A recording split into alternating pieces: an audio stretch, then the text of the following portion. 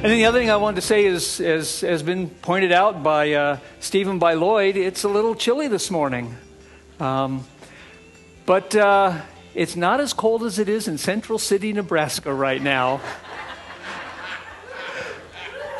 And it'll be sunny today. It's a nice sunny day out, and we'll get up in the 50s. They're supposed to get up all the way to 3 today.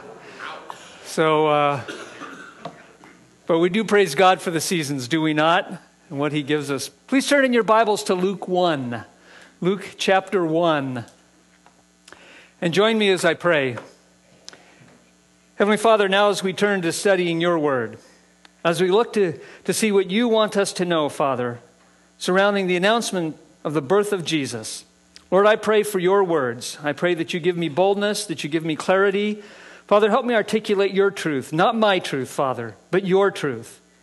We pray that we are all touched by this, Father, that we go away changed people, having learned from you. In Jesus' name, amen.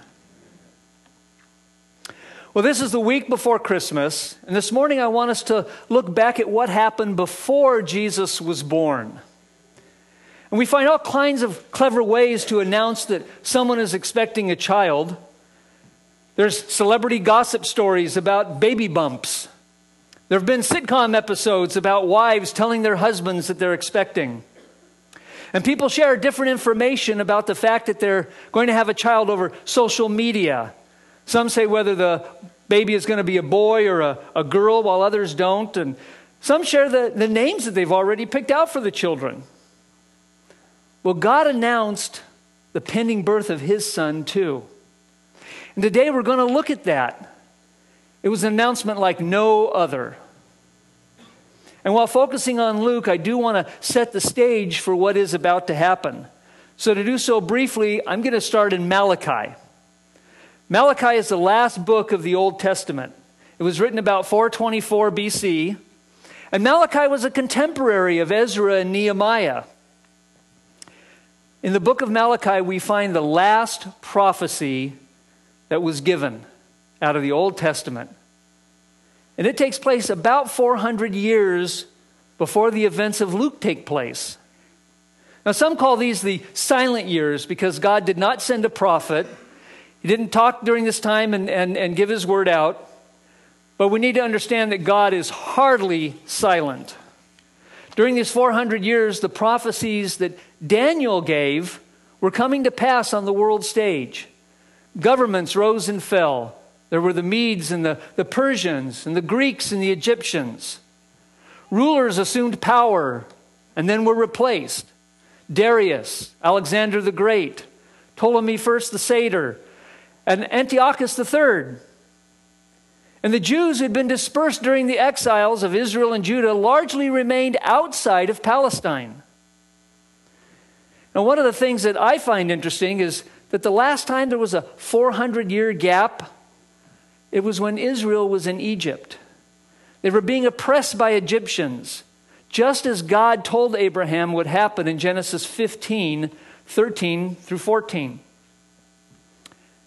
It says, "Then the Lord said to Abram, 'Know for certain that your offspring will be sojourners in a land that is not theirs, and will be servants there, and they will be afflicted for 400 years. But I will bring judgment on the nation that they serve, and afterward they shall come out with great possessions.'" Only now, the Jews were not suffering because of outsiders. Now they were suffering because of their own sin. And in the book of Malachi, we find several rebukes. The first of these is where Malachi rebukes the religious leaders. He says their offerings were polluted. They didn't give the best. No, they offered the blind, the lame, the sick animals. They didn't want to give God the best of what they had. They gave him what they couldn't sell. They gave him what was worthless. Their instructions were not in keeping with what God taught. They caused the people to sin. And they lived their lives in violation of God's commands. And Malachi rebukes the people for their sinful practices. At that time, divorce was rampant. Israelites married those who served false gods. There was rampant immorality. And they withheld their tithes to God. Again, they didn't give him the best that they had. And Malachi said that in so doing, they were actually robbing God by not giving to him. They were robbing him. People even asked, what's the value in serving God? The arrogant are called blessed. And the evil people, they not only got away with it, they seemed to prosper. Sounds a lot like today, doesn't it? Well, Malachi prophesies the coming of a messenger and of the Lord himself. And this is what we see in Malachi 3, 1 through 4. Let me read that for you real quickly here. Behold, I send my messenger, and he will prepare the way before me.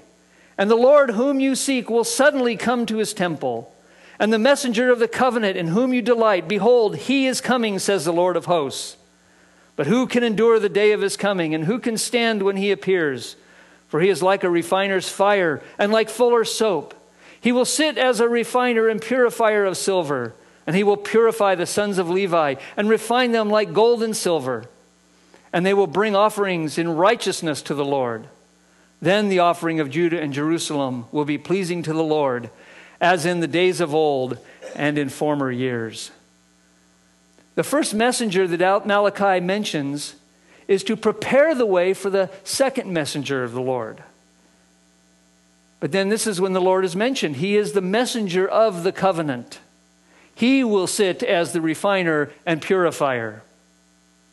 And this takes us to the last prophecy of the Old Testament, found in Malachi 4. For behold, the day is coming, burning like an oven, when all the arrogant and all evildoers will be stubble. The day is coming. The day that is coming shall set them ablaze, says the Lord of hosts, so that it will leave them neither root nor branch. But for you who fear my name, the Son of Righteousness shall rise with healing in its wings. You shall go out leaping like calves from the stall, and you shall tread down the wicked, for they will be ashes under the soles of your feet, on the day when I act, says the Lord of hosts. Remember the law of my servant Moses, all the statutes and rules that I commanded him at Horeb for all Israel.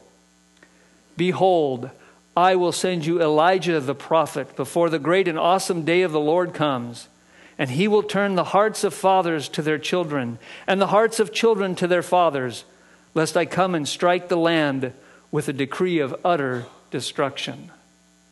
This was the last prophecy given for 400 years. God promises that that day is coming when evildoers will be punished.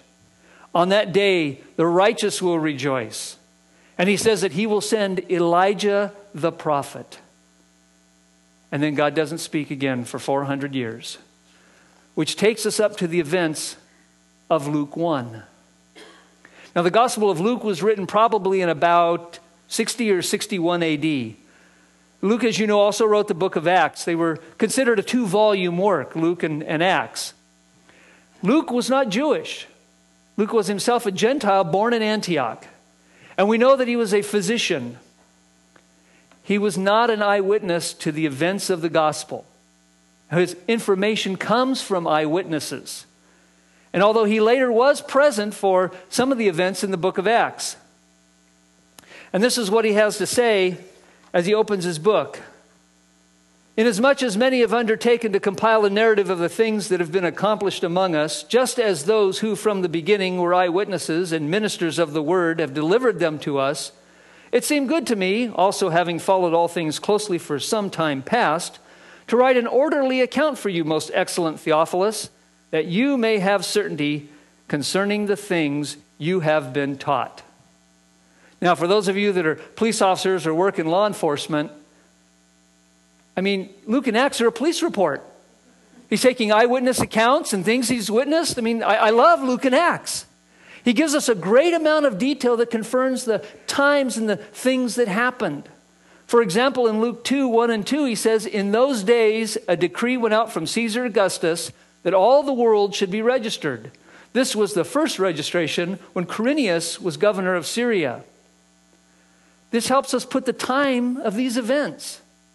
Of all the Gospels, Luke has the most detailed description of the Nativity. And it's probably the best known of all the accounts. And as I've mentioned before, it is one of the best known and quoted by that eminent theologist Linus Van Pelt, as he spontaneously in 1965 quoted it from memory before an assembly of his peers. So then we turn to Luke 1 to read what happened when God spoke again after 400 years. And he did so to announce the fulfillment of his promises.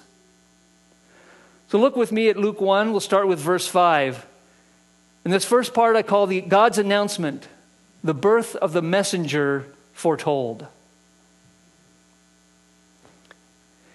Verse 5, in the days of Herod, king of Judea, there was a priest named Zechariah of the division of Abijah, and he had a wife from the daughters of Aaron, and her name was Elizabeth. And they were both righteous before God, walking blamelessly in all the commandments and statutes of the Lord. But they had no child because Elizabeth was barren, and both were advanced in years. Right away, Luke starts to set the stage for the miracle surrounding Christ's birth. And we see Zechariah and Elizabeth. Now, they walked in faith before God. And we know that we are saved through faith. Abraham, like Enoch, and Noah before him, and Isaac and Jacob and Moses were considered righteousness. Not because of what they did, but because of their belief. Now, this couple is old and they have no children. To be barren in those days was considered a disgrace, and it was often attributed to sin. But here Luke dispels that. We know that Elizabeth was considered righteous. And recall that there were others in the Bible who were also childless. Sarah and Abraham were childless, and they were old. Rebekah, the mother of Esau and Jacob, was childless for a while. Hannah, the mother of Samuel, and Rachel, the mother of Joseph and Benjamin. In each of these cases, God intervened, proving his sovereignty. The Bible tells us that children are a gift from God. And yet today we treat them like so much inconvenience that we are willing to take their lives as if they're nothing more than a lump of flesh. Well, let's read further with verse 8. Now he was serving as priest before God when his division was on duty according to the custom of the priesthood. He was chosen by lot to enter the temple of the Lord and burn incense. And the whole multitude of the people were praying outside at the hour of incense. And there appeared to him an angel of the Lord standing on the right side of the altar of incense. And Zechariah was troubled when he saw him, and fear fell upon him. So here is Zechariah faithfully doing his job as a priest. And he's chosen by lot on that particular day to go into the temple and burn incense. Now this is a very high honor for a priest. And usually it's afforded only once in a priest's lifetime. And not every priest got to do this. It took place right outside the Holy of Holies, the most holy place. It was separated by a veil. Now only the high priest was allowed to go beyond that point, beyond the veil. And he could only do so once a year. And because of the solemnity of this, priests were called to offer incense, and they did so with fear and trembling. Because to blaspheme was to die. And so it was very, very solemn occasion, treated very carefully. Because we know that the Bible tells us that the incense being offered is the prayers of the people. And so the people are outside praying, and inside Zechariah is offering up the incense. See, the people don't go inside to see this. They worship from outside. And thus we have the multitude gathered while this is going on. Now, while he's inside doing this, suddenly an angel appears to Zechariah. He's standing right next to the altar. And Zechariah was troubled and afraid. Now, angels, for all those cute little descriptions we have of them, these little cherubic faces and these little pins that we have, they're actually terrifying creatures. They're wise, they possess intelligence. And Psalm 103:20 tells us they're mighty. Remember that 2 of them struck the men of Sodom with blindness when they wanted to attack Lot. An angel rolled away that big stone covering Jesus' tomb. And when humans encounter angels who are not disguised as men, the common response is to fall down. Think of the Roman soldiers at the tomb of Jesus. Angel appears, they drop like dead men. So it's understandable that Zechariah is afraid. And I couldn't help but think of, as we sang the song this morning, fall on your knees, or hear the angels' voices, fall on your knees. That's the common response when angels encounter humans. We're terrified of them. But look at what happens next. Follow me with verse 13. But the angel said to him, "Do not be afraid, Zechariah, for your prayer has been heard, and your wife Elizabeth will bear you a son, and you shall call his name John. And you will have joy and gladness, and many will rejoice at his birth, for he will be great before the Lord, and he must not drink wine or strong drink, and he will be filled with the Holy Spirit, even from his mother's womb. And he will turn many of the children of Israel to the Lord their God. And he will go before him in the spirit and power of Elijah, to turn the hearts of the fathers to their children, and the disobedient to the wisdom of the just, to make ready for the Lord a people prepared." Do you see the parallels with what God predicted, what God said would happen in Malachi? It's right there. This is the fulfillment of Malachi. Well, first we learn from this passage that Zechariah has been praying for Elizabeth to have a child. Isaac prayed for Rebekah when she was barren. So here's the announcement that God is granting his request. Now, we don't know how old Zechariah is, but we know he's old. And this didn't stop him from praying. He still prayed. And I have to wonder how often we don't pray and how often we don't keep praying because we limit God. Zechariah didn't limit God. He kept praying. And we should too. We should persist in prayer. Well, Gabriel tells Zechariah about John. He says that many will rejoice at his birth. He says that John will be great before the Lord. And indeed, Jesus says that later on in Luke 7:28, we read, "I tell you, among those born of women, none is greater than John. Yet the one who is least in the kingdom of God is greater than he." Now, he must not drink wine or strong drink. This is kind of akin to the Nazirite vow. They didn't drink wine, they didn't drink strong drink. It's a life of asceticism. And I'm not saying that John was a Nazirite, but there are some parallels there. And it said, he will be filled with the Holy Spirit even from his mother's womb. This is evidence of the calling of God. John has clearly been set apart from ministry right at the birth. Right at the start, from conception, he is set apart for ministry. And then look at verse 16 again. He will go before the Lord in the spirit and power of Elijah. Now, surely Zechariah, a priest, a man who is considered righteous, knew of Malachi's prophecy. So he knows, hey, here's a 400-year-old prophecy, and this is coming around. And Zechariah is part of it. He's part of the unfolding of this prophecy. So what does Zechariah do? He wants proof. Verse 18 says, "And Zechariah said to the angel, 'How shall I know this? For I am an old man, and my wife is advanced in years.' So the angel obliges him. You want proof? Well, we read starting in verse 19.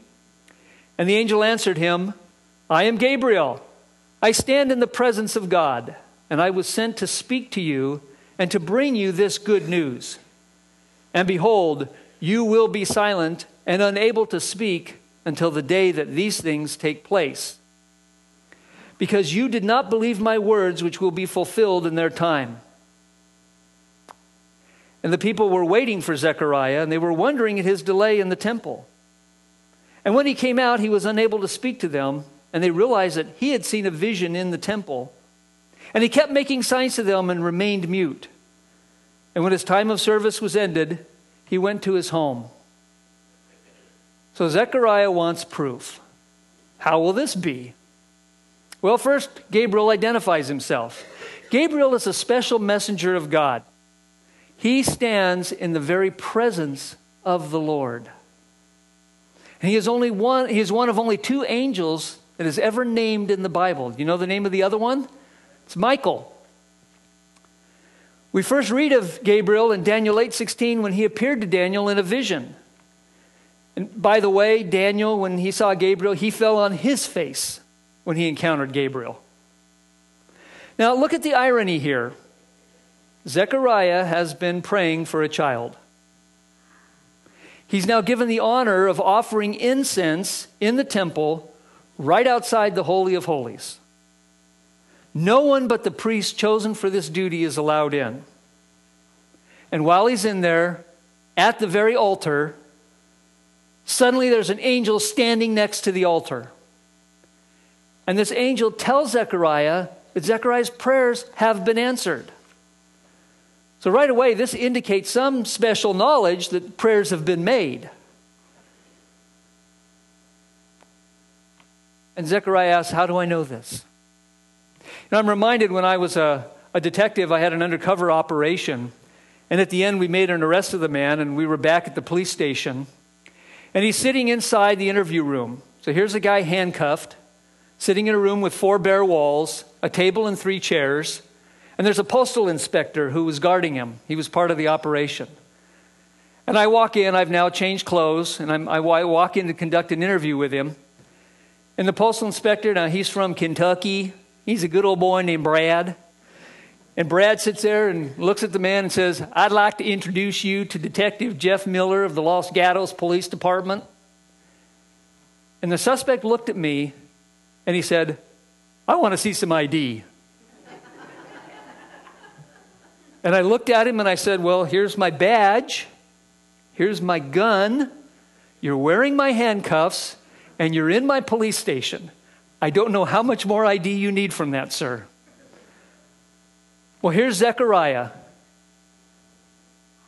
Zechariah is standing in front of the altar. There's an angel, and he's got an answer to prayer. I don't know how much more proof he thinks he needs, but Zechariah needs proof. Now, a priest's disbelief in the presence of God is no small matter. Recall what happened when Aaron's sons, Nadab and Abihu, offered strange fire. He commanded them not to do so. So when they did this, fire came out and consumed Nadab and Abihu. Aaron, their father, was not allowed to mourn publicly. In fact, Moses told Aaron, this is what the Lord has said, among those who are near me, I will be sanctified, and before all the people, I will be glorified. It was a very serious thing to doubt and to disobey God. And when a priest does it, there's dire consequences. But God did not strike Zechariah dead.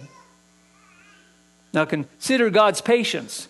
He's been silent for 400 years. And the first person he speaks to, this guy asks for proof. But he did affect Zechariah temporarily. He took away Zechariah's ability to speak. And when Zechariah comes outside, the people know something has happened, but he can't tell them. How do you communicate something like that without being able to talk?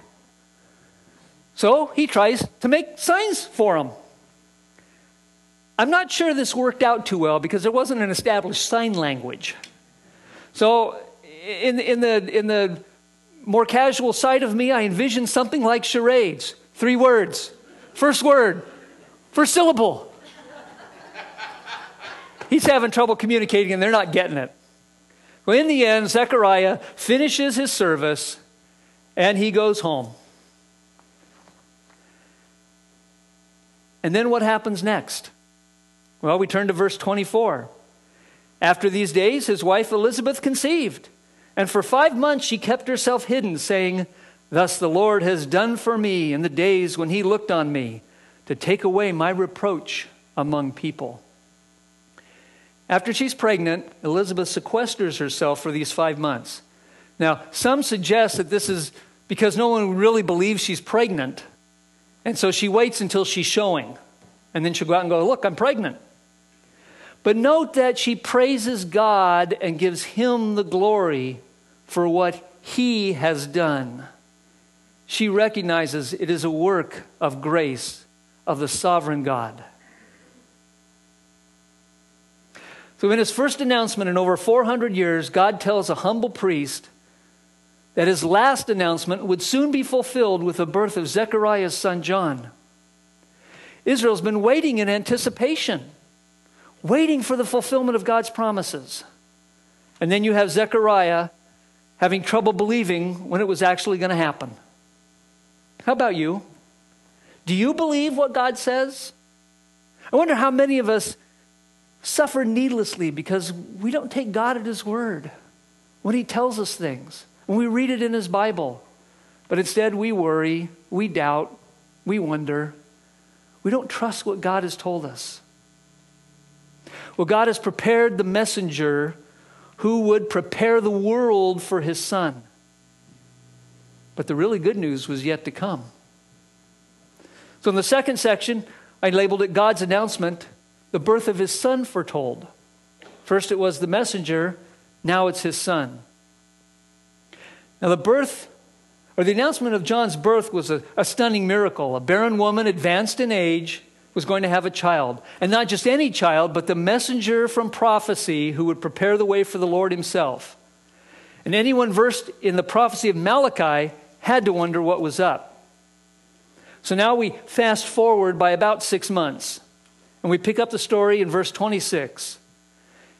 In the 6th month, the angel Gabriel was sent from God to a city of Galilee named Nazareth, to a virgin betrothed to a man whose name was Joseph, of the house of David.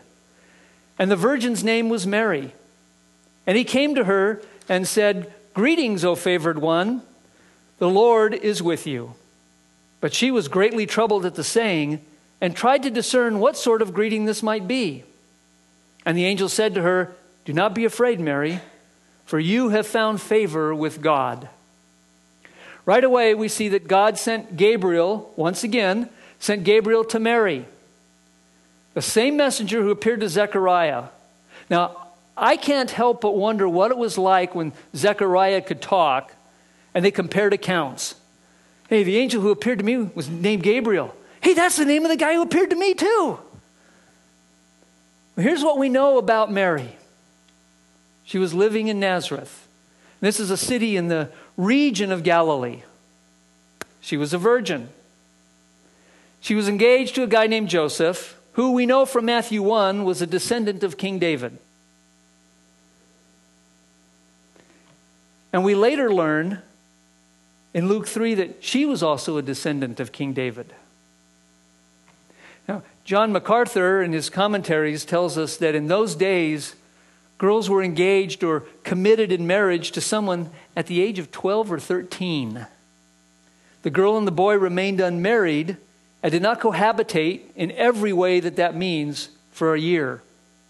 And during this time, the girl proved her faithfulness and proved her purity while the boy prepared a home for them. And while they weren't married, they nonetheless were considered as man and wife and could only be separated by a divorce. She was betrothed to Joseph. And at the end of this 1 year, then there's a 7-day feast and there's a big marriage ceremony and they come together. So here we have a very young girl. A girl who is greeted by an angel. And he says, "Greetings, O favored one." Now Mary's troubled by this greeting. She's trying to figure this one out.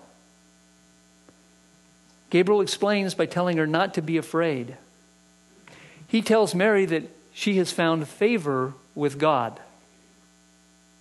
Can you recall in the Bible someone else who's found favor with God? Genesis 6:8 tells us that Noah found favor in the eyes of the Lord. Now in both these cases, the favor of God was an act of grace. It was not an act of merit. It wasn't because of anything that Mary or Noah earned or did to deserve this.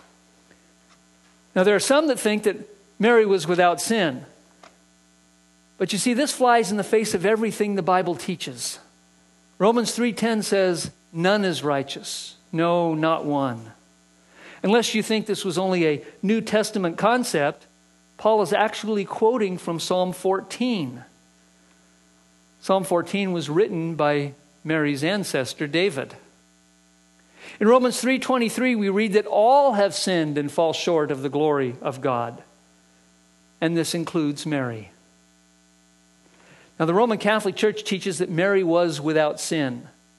They teach that she was saved before she could commit even one sin. And they teach what's called the Immaculate Conception, that she was born sin-free. But none of this is biblical.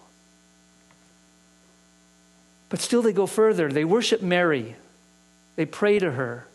They even consider her as the co-mediatrix or the co-redemptrix when it comes to salvation and mediating with God. And this means she plays a part in the salvation of sinners. Brothers and sisters, this is nothing less than idolatry. Mary is a created being like all of us. To worship Mary or her likeness or image is to sin in violation of the first two of the 10 Commandments. You know them from Exodus 20. 1-4 says, and God spoke all these words, saying, I am the Lord your God, who brought you out of the land of Egypt, out of the house of slavery. You shall have no other gods before me. You shall not make for yourself a carved image or any likeness of anything that is in heaven above, or that is in the earth beneath, or that is in the water under the earth. You shall not bow down to them or serve them, for I, the Lord your God, am a jealous God, visiting the iniquity of the fathers on the children to the 3rd and 4th generation of those who hate me, but showing steadfast love to thousands who love me and keep my commandments. To worship Mary takes from Jesus the glory that is due him and him alone. Now, I know that many of you come from a Roman Catholic background, and I don't mean to upset you, I really don't. But so much of what you were taught is wrong, and I fear that you might have a false sense of salvation. And I urge you to come talk with Pastor Ron or Pastor Steve, or come talk with me to learn what true salvation is. It is in Jesus Christ alone. It is in his finished work alone. It is in his death, his burial, and his resurrection alone. It is not the work of anybody else. We don't go to anybody. We pray to no one other than our Lord. And we pray directly to our Lord. Jesus is our mediator before the throne of grace. Well, in verses 31-33, Gabriel delivers the announcement he was sent to bring. He says, and behold, you will conceive in your womb and bear a son, and you shall call his name Jesus. He will be great, and will be called the Son of the Most High. And the Lord God will give him the throne of his father David, and he will reign over the house of Jacob forever, and of his kingdom there will be no end.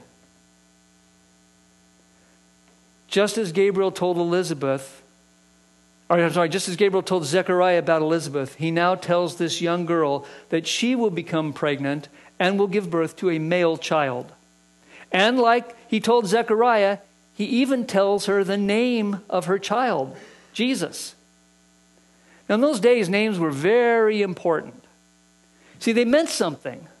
And a name was given to someone as an insight into something about the person, maybe his birth or his character, or his personality, or something like that. Well, recall Jacob and Esau. Esau was also called Edom, which is similar to the Hebrew word for red. And remember the story of the red stew that Edom traded his birthright for? And he's called Edom, red. Jacob means he takes by the heel or he cheats. Recall Jacob was born grasping the heel of his twin brother Esau. And it was Jacob who God had chosen, even from the womb. And it was Jacob who later on deceived Isaac and got the blessing. Well, John means God is gracious. And it's a fitting name for the forerunner of the Messiah. It is God's grace that is being poured out on the world. Jesus, which is a Greek version of the Hebrew Yeshua, means Yahweh saves.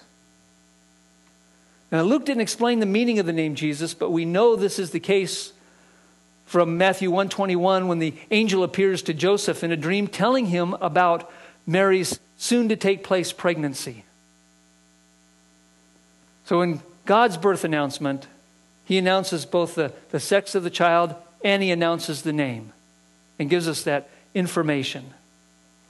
But then Gabriel talks specifically about Jesus.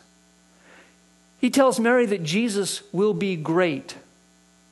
I remember Gabriel told Zechariah that John would be great before the Lord. But here Jesus is great on his own accord. There is no great before the Lord, just he will be great. He will be called the Son of the Most High. And the Most High is a direct reference to God himself. In Genesis 14:18, we read that Melchizedek was the priest of God Most High. In spurning the offer of reward from the king of Sodom, Abraham said that he had lifted his hand to the Lord, God Most High, possessor of heaven and earth. Other references to God Most High can be found in Luke and in Acts. In Mark 5:7, Jesus confronts a man with a demon who says, "What have you to do with me, Jesus, Son of the Most High God?" So Gabriel is telling Mary that the baby she is to bear is God. When John is born, we read in Luke 1:76 that Zechariah said that John will be called the prophet of the Most High. Again, a reference to the messenger. Now, some refer to Mary as the mother of God. And this is incorrect. God does not have a mother. There is no God the Mother as there is God the Father. She is not part of the Trinity, and she is not divine. Jesus is the child of Mary, the human child of Mary, but he is the Son of God. God will give him the throne of his father David, and he will reign over the house of Jacob forever, and there will be no end to his kingdom. Well, this harkens back to the Davidic covenant found in 2 Samuel 7. In 2 Samuel 7:16, God tells David, "Your throne will be established forever." Isaiah 9:7 says, "Of the increase of his government and of peace there will be no end, on the throne of David and over his kingdom, to establish it and to uphold it with justice and righteousness from this time forth and forevermore." This is another prophecy to be fulfilled and another indication that the baby is the promised Messiah. And then we read Mary's response in verse 34. And Mary said to the angel, "How will this be since I am a virgin?" Now note the difference in Mary's response and Zechariah's response. Zechariah wants proof. How will I know this? Mary didn't doubt what the angel told her. She merely wanted to know, how would this be accomplished? Note she said, "How will this be?" It was a done deal for Mary. She knew it was going to happen. She didn't need proof. She just wanted to understand. So Gabriel tells her how this would happen. Starting in verse 35. And the angel answered her, "The Holy Spirit will come upon you, and the power of the Most High will overshadow you. Therefore the child to be born will be called Holy, the Son of God. And behold, your relative Elizabeth, in her old age, has also conceived a son. And this is the 6th month with her who was called barren. For nothing will be impossible with God." The angel explains a miracle. The Holy Spirit would come upon Mary, and the power of God would overshadow her. This would be a creative work of the Holy Spirit, who is God. And because of this, the child would be called Holy, the Son of God. Now, some say that Jesus was sinless because he didn't have a human father. Because Joseph wasn't involved. And they often cite the first part of Romans 5:19. For as by one man's, Adam, by one man's disobedience, the many were made sinners. But consider Psalm 51:5. Behold, I was brought forth in iniquity, and in sin did my mother conceive me. By the way, the psalm was also written by Mary's ancestor David. See, this was a unique, one-of-a-kind miracle. No human reproductive activity was involved in this. Now, I can't explain how it happened. I just know it did. Trying to compare anything with how Jesus was conceived just does not work. We accept it for its truth because God said it. And this is what happened. And to emphasize the power of God, Gabriel tells Mary in verse 36 and 37, and behold, your relative Elizabeth in her old age has also conceived a son. And this is the 6th month with her, who is called barren, for nothing will be impossible with God. And then Mary's reaction is one of humble submission. In verse 38, we read, and Mary said, behold, I am the servant of the Lord. Let it be to me according to your word. And the angel departed from her. Mary believed. She believed. She submitted herself to God. So we compare this young girl's response, a young girl compared to a learned priest. She believed. He wanted proof.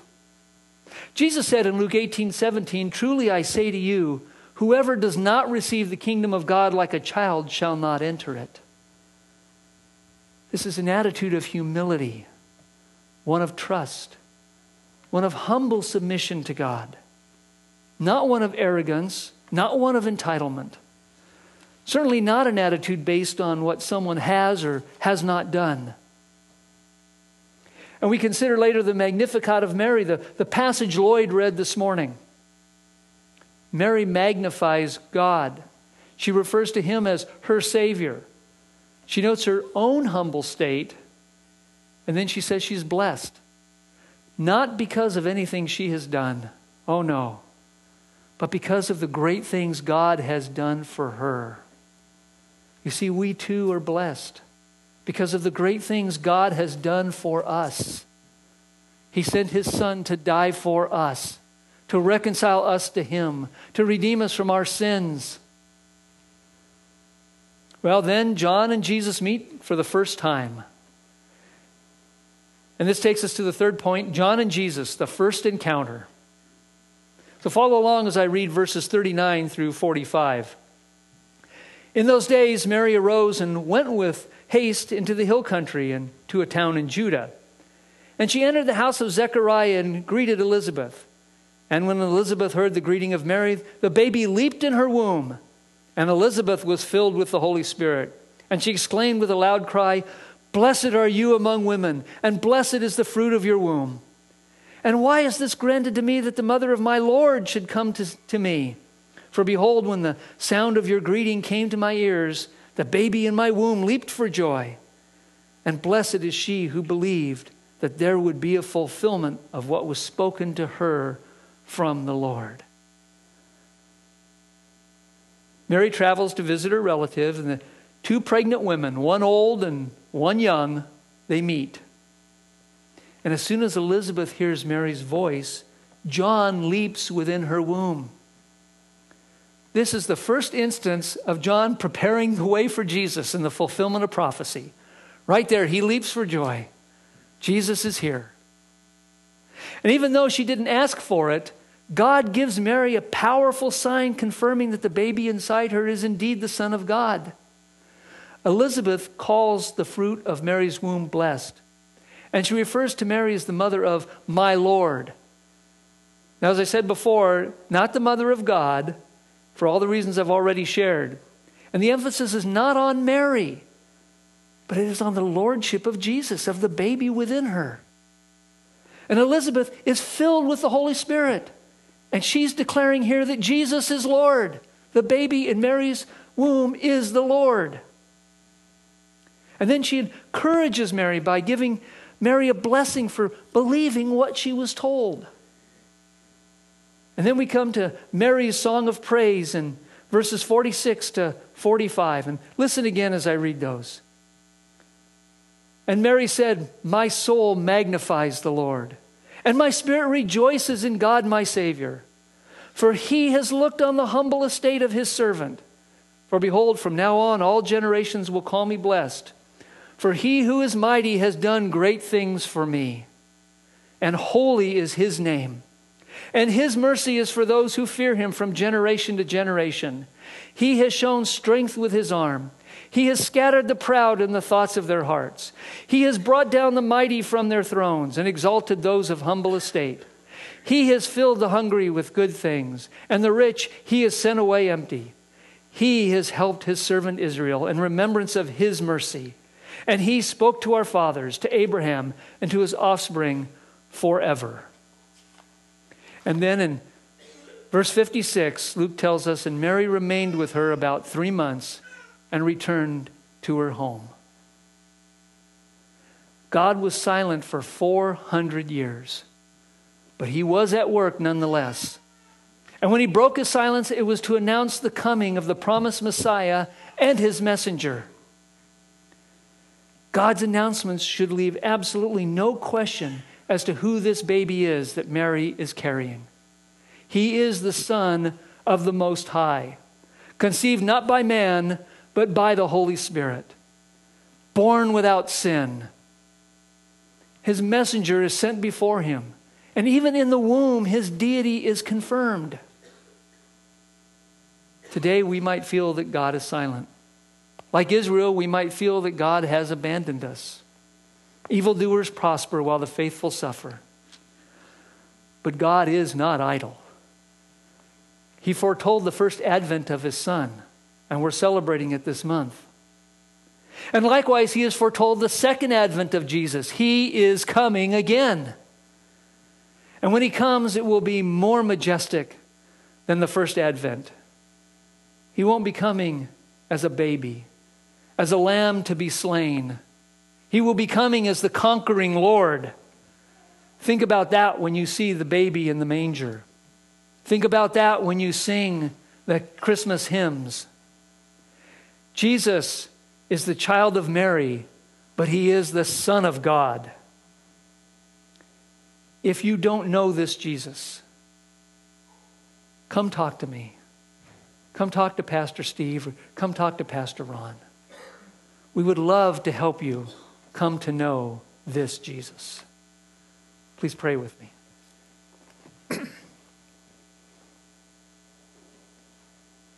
Heavenly Father, as we read this passage, as we learn from Luke, we know that you are a God who fulfills his promises, a faithful God who declared beforehand that he would send his messenger in the power of Elijah. And you did just that. You announced the birth of the messenger. You declared that you would send your Son. You would send the Messiah. And you did just that. And you announced the birth of the Savior. Father, what joy there is. Father, as we read these passages over and over, help us to encounter Jesus, the Son of God, the Son of the Most High, confirmed in the womb, confirmed by the angel Gabriel, a confirmed fulfillment of prophecy, your promise to save mankind. Father, help us not look at the manger in the same way, but to know that from birth, this is God. Lord, I pray for all who are within the hearing of these words. Lord, please bless. Father, please give us faith. Help us to trust in your promises, as you've so magnificently demonstrated you are faithful to fulfill. For we know that you will leave no promise unfulfilled. And we know that you have promised salvation. You have promised eternal life. Father, you have promised to be with us during hardship and during plenty. You will never abandon us. Help us to remember that. Help us not to demand proof, Father, but merely to have faith. In all this we pray in Jesus' name. Amen.